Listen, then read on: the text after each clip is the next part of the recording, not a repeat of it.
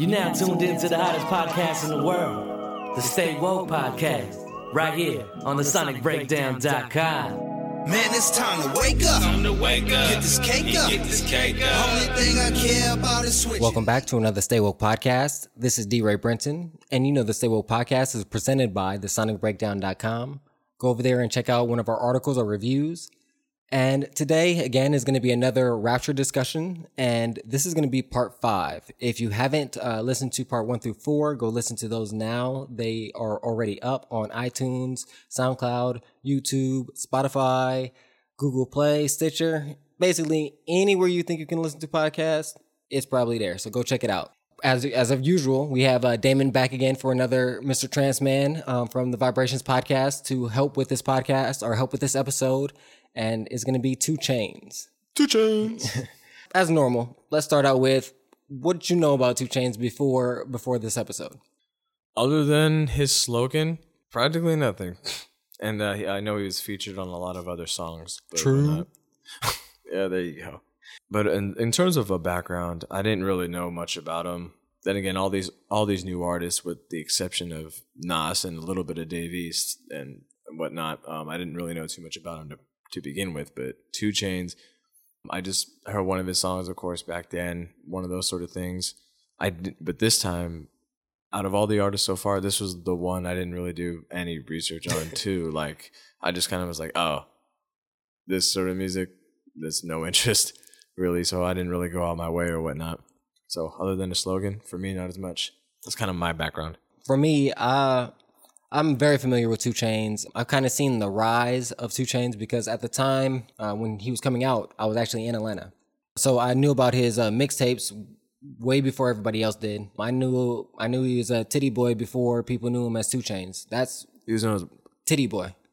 Oh. So I thought I heard that. I was like, wait, let me do a double take. That was his name before 2 Chainz, and he got the name 2 Chainz because it represents a second chance, the chance to renew again, because he's felt that was kind of like a running theme in his life is he felt like he's had several second chances, as he kind of brought up him being in juvie. He was at a point, he was a highly recruited basketball player, and then he got into some more legal issues. Oh, yeah. And then he was a rapper, and before, like I said, he was Titty Boy. That kind of fell through and came back out again as 2 Chainz, and, you know, again, his second chance. So that's kind of like a repeated theme that he expressed previously. And so that's why, for me, I kind of already knew a lot about him prior to this. If you listen to other podcasts, especially when I did the review of 2 Chainz's Pretty Girls Like Trap Music, I basically said that, you know, that I'm not really that much of a fan of trap sound and trap music, just for me personally. But I thought that album in particular was one of the best ones that came out that year.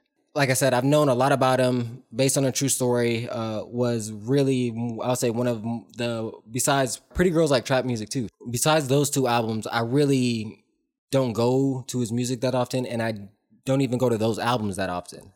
So that's kind of my familiarity with 2 Chainz.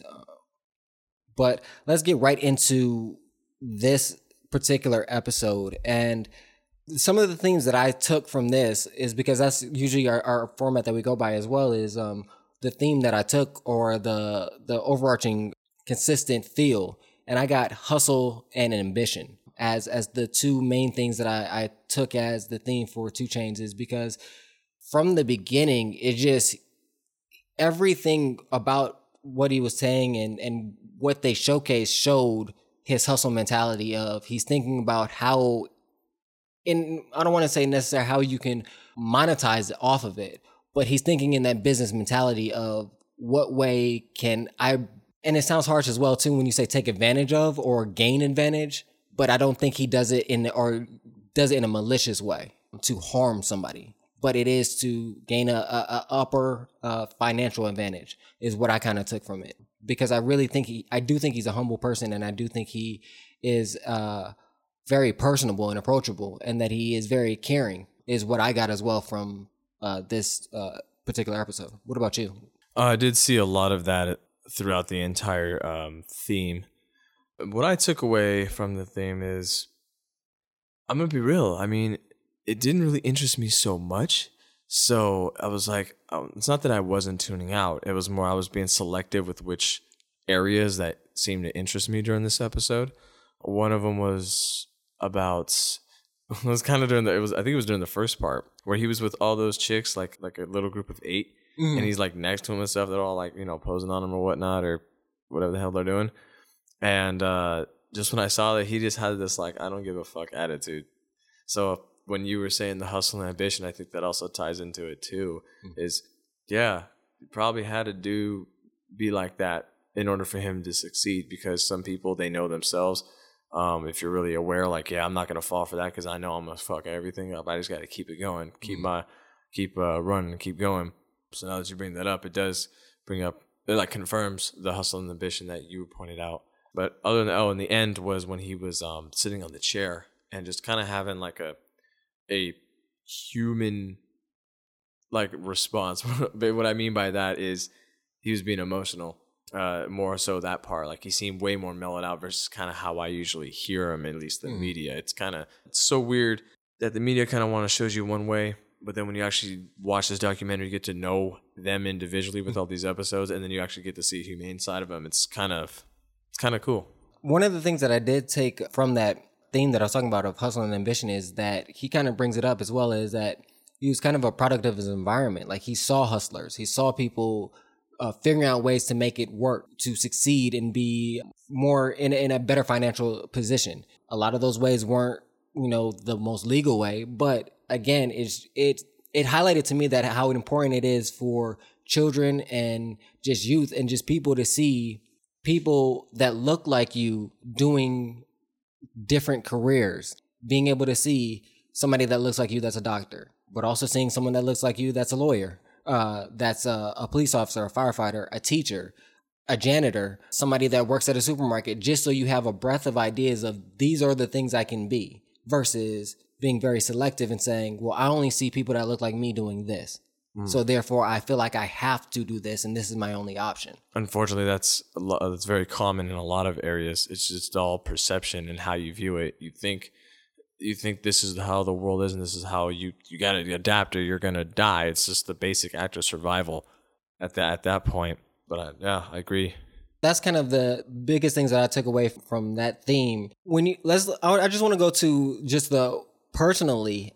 I feel like I learned, as you stated, like I felt like I learned a lot about him personally. I felt, in comparison to what we see in the media, I felt he's giving and considerate. I would have never, not to say that he couldn't be, but I never saw him in the light of how he was with his family. Just in how caring and attentive he was to, even the scene with his son sneezing, like, cover your mouth. But, that's the normal parent response, but, bless you, and just being okay with the snot, like the remnants of the sneeze on his forehead and just wiping it off, but like just being a dad.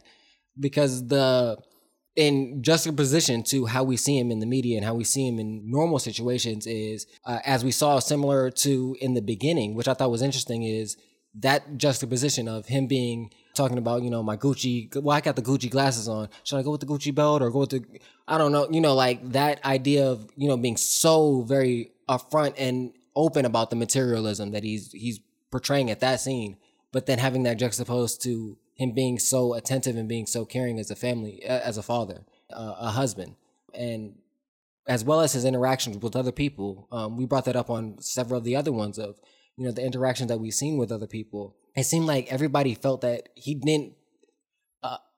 everybody around him felt comfortable. They didn't feel, even, I think her name was Cupid, the dancer. Oh, the dancer, yeah. How she even talked about just him, that he just felt like real, attainable, funny, business savvy, attentive, but not crossing the lines like anything of that nature, because that's kind of the image that you kind of see with not necessarily just him, but how they portray hip hop of misogynistic in those realms. And she kind of broke that mold of like, and what you would think, especially in comparison to that scene of how he's around a lot of women. So you kind of get that imagery that it might be presented, or that person might abide by those ideas, but he doesn't. I thought was interesting. He's kind of both of what we expect. He is about the materialism because he talks about it in his clothes and everything like that, but he's also about the opposite of what we don't think, like I said, about the family. He talks about being in the trap But 2 Chainz is a very smart, he's very intellectual. He's a very smart individual, business savvy, and just book smart as well, which people don't necessarily attest to him. Yeah, or anybody in that sort of hip hop genre itself. I think there's a preconceived notion that they're either high school dropouts, they used to sell drugs. I mean, let's be honest, a lot of them probably have done so. Maybe very little, but we expect that. We expect that to with that sort of upbringing, because they're in this sort of thing. It's like we always have this automatic labeler, judger. It just seems like we have that on society, and I'm pretty sure it's true. When we saw that's why I brought this up, is because I think it was vital to show people like, yeah, you're used to seeing 2 Chainz this way, but this documentary here, you're about to see a whole different side of him. I mean, hell, that's why maybe in an example, you've had someone tell you, man, I've never seen that side of him before. That's fucking crazy. I didn't know he was a party animal like this. Mm-hmm. You know what I mean? Sometimes it just takes the right scenario, the right timing for everything to, well, unfold. One of the other things that I did take away from the personal aspect of it was kind of how positive he is. Just even in his situations, and just how he talks about the downsides to his things. He always talks about it from the aspect of, well, I gained a lot from it, instead of approaching it from the negative aspects. Even to the aspect of his father not being around because of him being locked up, and him being like, I could be like a lot of other people I saw around me mad at him about it. And he was like, no. And that also to me showed his social awareness and the intellectual properties of that, because he was aware that he understood what was bigger than him. He's like, I understand that my dad was trying to do something to support us. Now, how he went about doing that, you might can form an argument about. But I understand his intentions, and therefore he's coming from a place of forgiveness and understanding, which I think was just an interesting perspective. You know, it reminds me of the Notorious B.I.G. song, where he basically was mad at the people that called the cops on him when he was trying to make his money to feed his daughter. It just reminded me of that when you brought that up about the intention part. And that's like, yep, even there too. The intention was good. He was, not that he wanted to, but he had to feed a child of his, put food on the table, you know?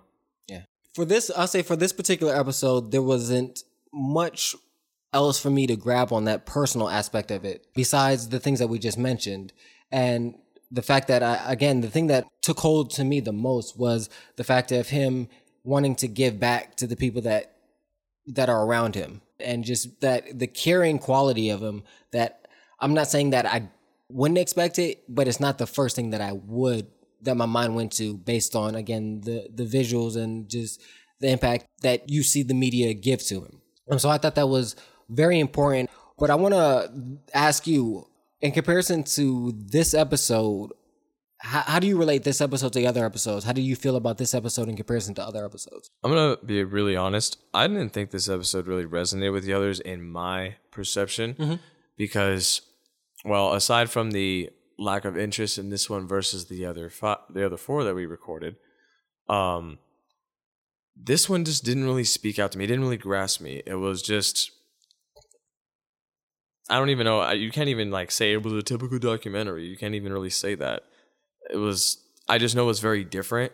So I guess didn't meet my expectations into my expectations for the other ones. Gotcha. So it didn't meet that. Mm-hmm. So to me, there's where my lack of interest came. So at this point, I didn't really see any correlation, except I just liked that at the end, towards the end, we saw a more personal side of him. I'm like, oh, you know what? That's pretty dope. That's good for him. But there's like still nothing like more than that. It doesn't move the needle. I'll say I have similar feelings. It didn't really resonate with me as much as the other ones. I would say this is my least favorite of the episodes so far, but I don't think it's a bad documentary. I just think it just didn't speak to me on a personal level. And I think that's what will gravitate to me. But that's the whole point of having, 8 or 7 piece documentary is, every part of the documentary or every person in the documentary is not going to resonate with you. Yeah, right. But again, I don't think it was shot poorly or is directed poorly, or that 2 Chainz is lacking in his abilities. It's just, again, I'm not a trap music person anyway. So that musical aspect of it, which is the source of, that's the core of it, is the music. For all of these artists is the music, and then how the music relates personally. So if the music doesn't quite resonate with me, maybe that's the reason why this documentary didn't resonate with me. I guess we normally go to how do we view 2 Chainz now, and I feel like we kind of already expressed that. It's basically like I respect his grind, I respect his ambition, I respect his caring quality, and I wish him success moving forward. And just keep doing your thing, man, because it's working. And my view, it changed a little bit. It went from being, I haven't really done my work, so in terms of like finding out, doing more research about who he is, more just like, I'll just stick to my judgment call. And then once this episode kind of woke me up and I get to see the different light that he is showing, my view on him now is definitely I respect him a lot more as a person. And again, adding on to what you're saying, since he's really ambitious and he's a hustler, go get what's yours, man. Go after that shit. Take it. Other than that, like, I wish him the best. I wish him much respect and props. And maybe we will run into each other one time and he might be able to be on the podcast. Like, who knows? Yeah. So like I said, this is a good documentary. Go check it out. It's Rapture on Netflix, produced by Nas. And this episode was specifically about 2 Chainz. If you do like trap music, that would be the album I would say you should go listen to. Pretty Girls Like Trap Music. It's a good album for those that do like trap music, and even for me, that's someone that doesn't really like trap music that much. I found a good majority of the album likable. So, and that says a lot for me. That's gonna end it for this Rapture discussion on 2 Chainz. So please come back and listen to another episode. And again, thank you, Mr. Damon, Mr. Transman, for coming from Vibrations Podcast. Go check that out. Again, the link will be in the description. And our motto: live, listen to some great music, and above all, love more. We out. See you guys later.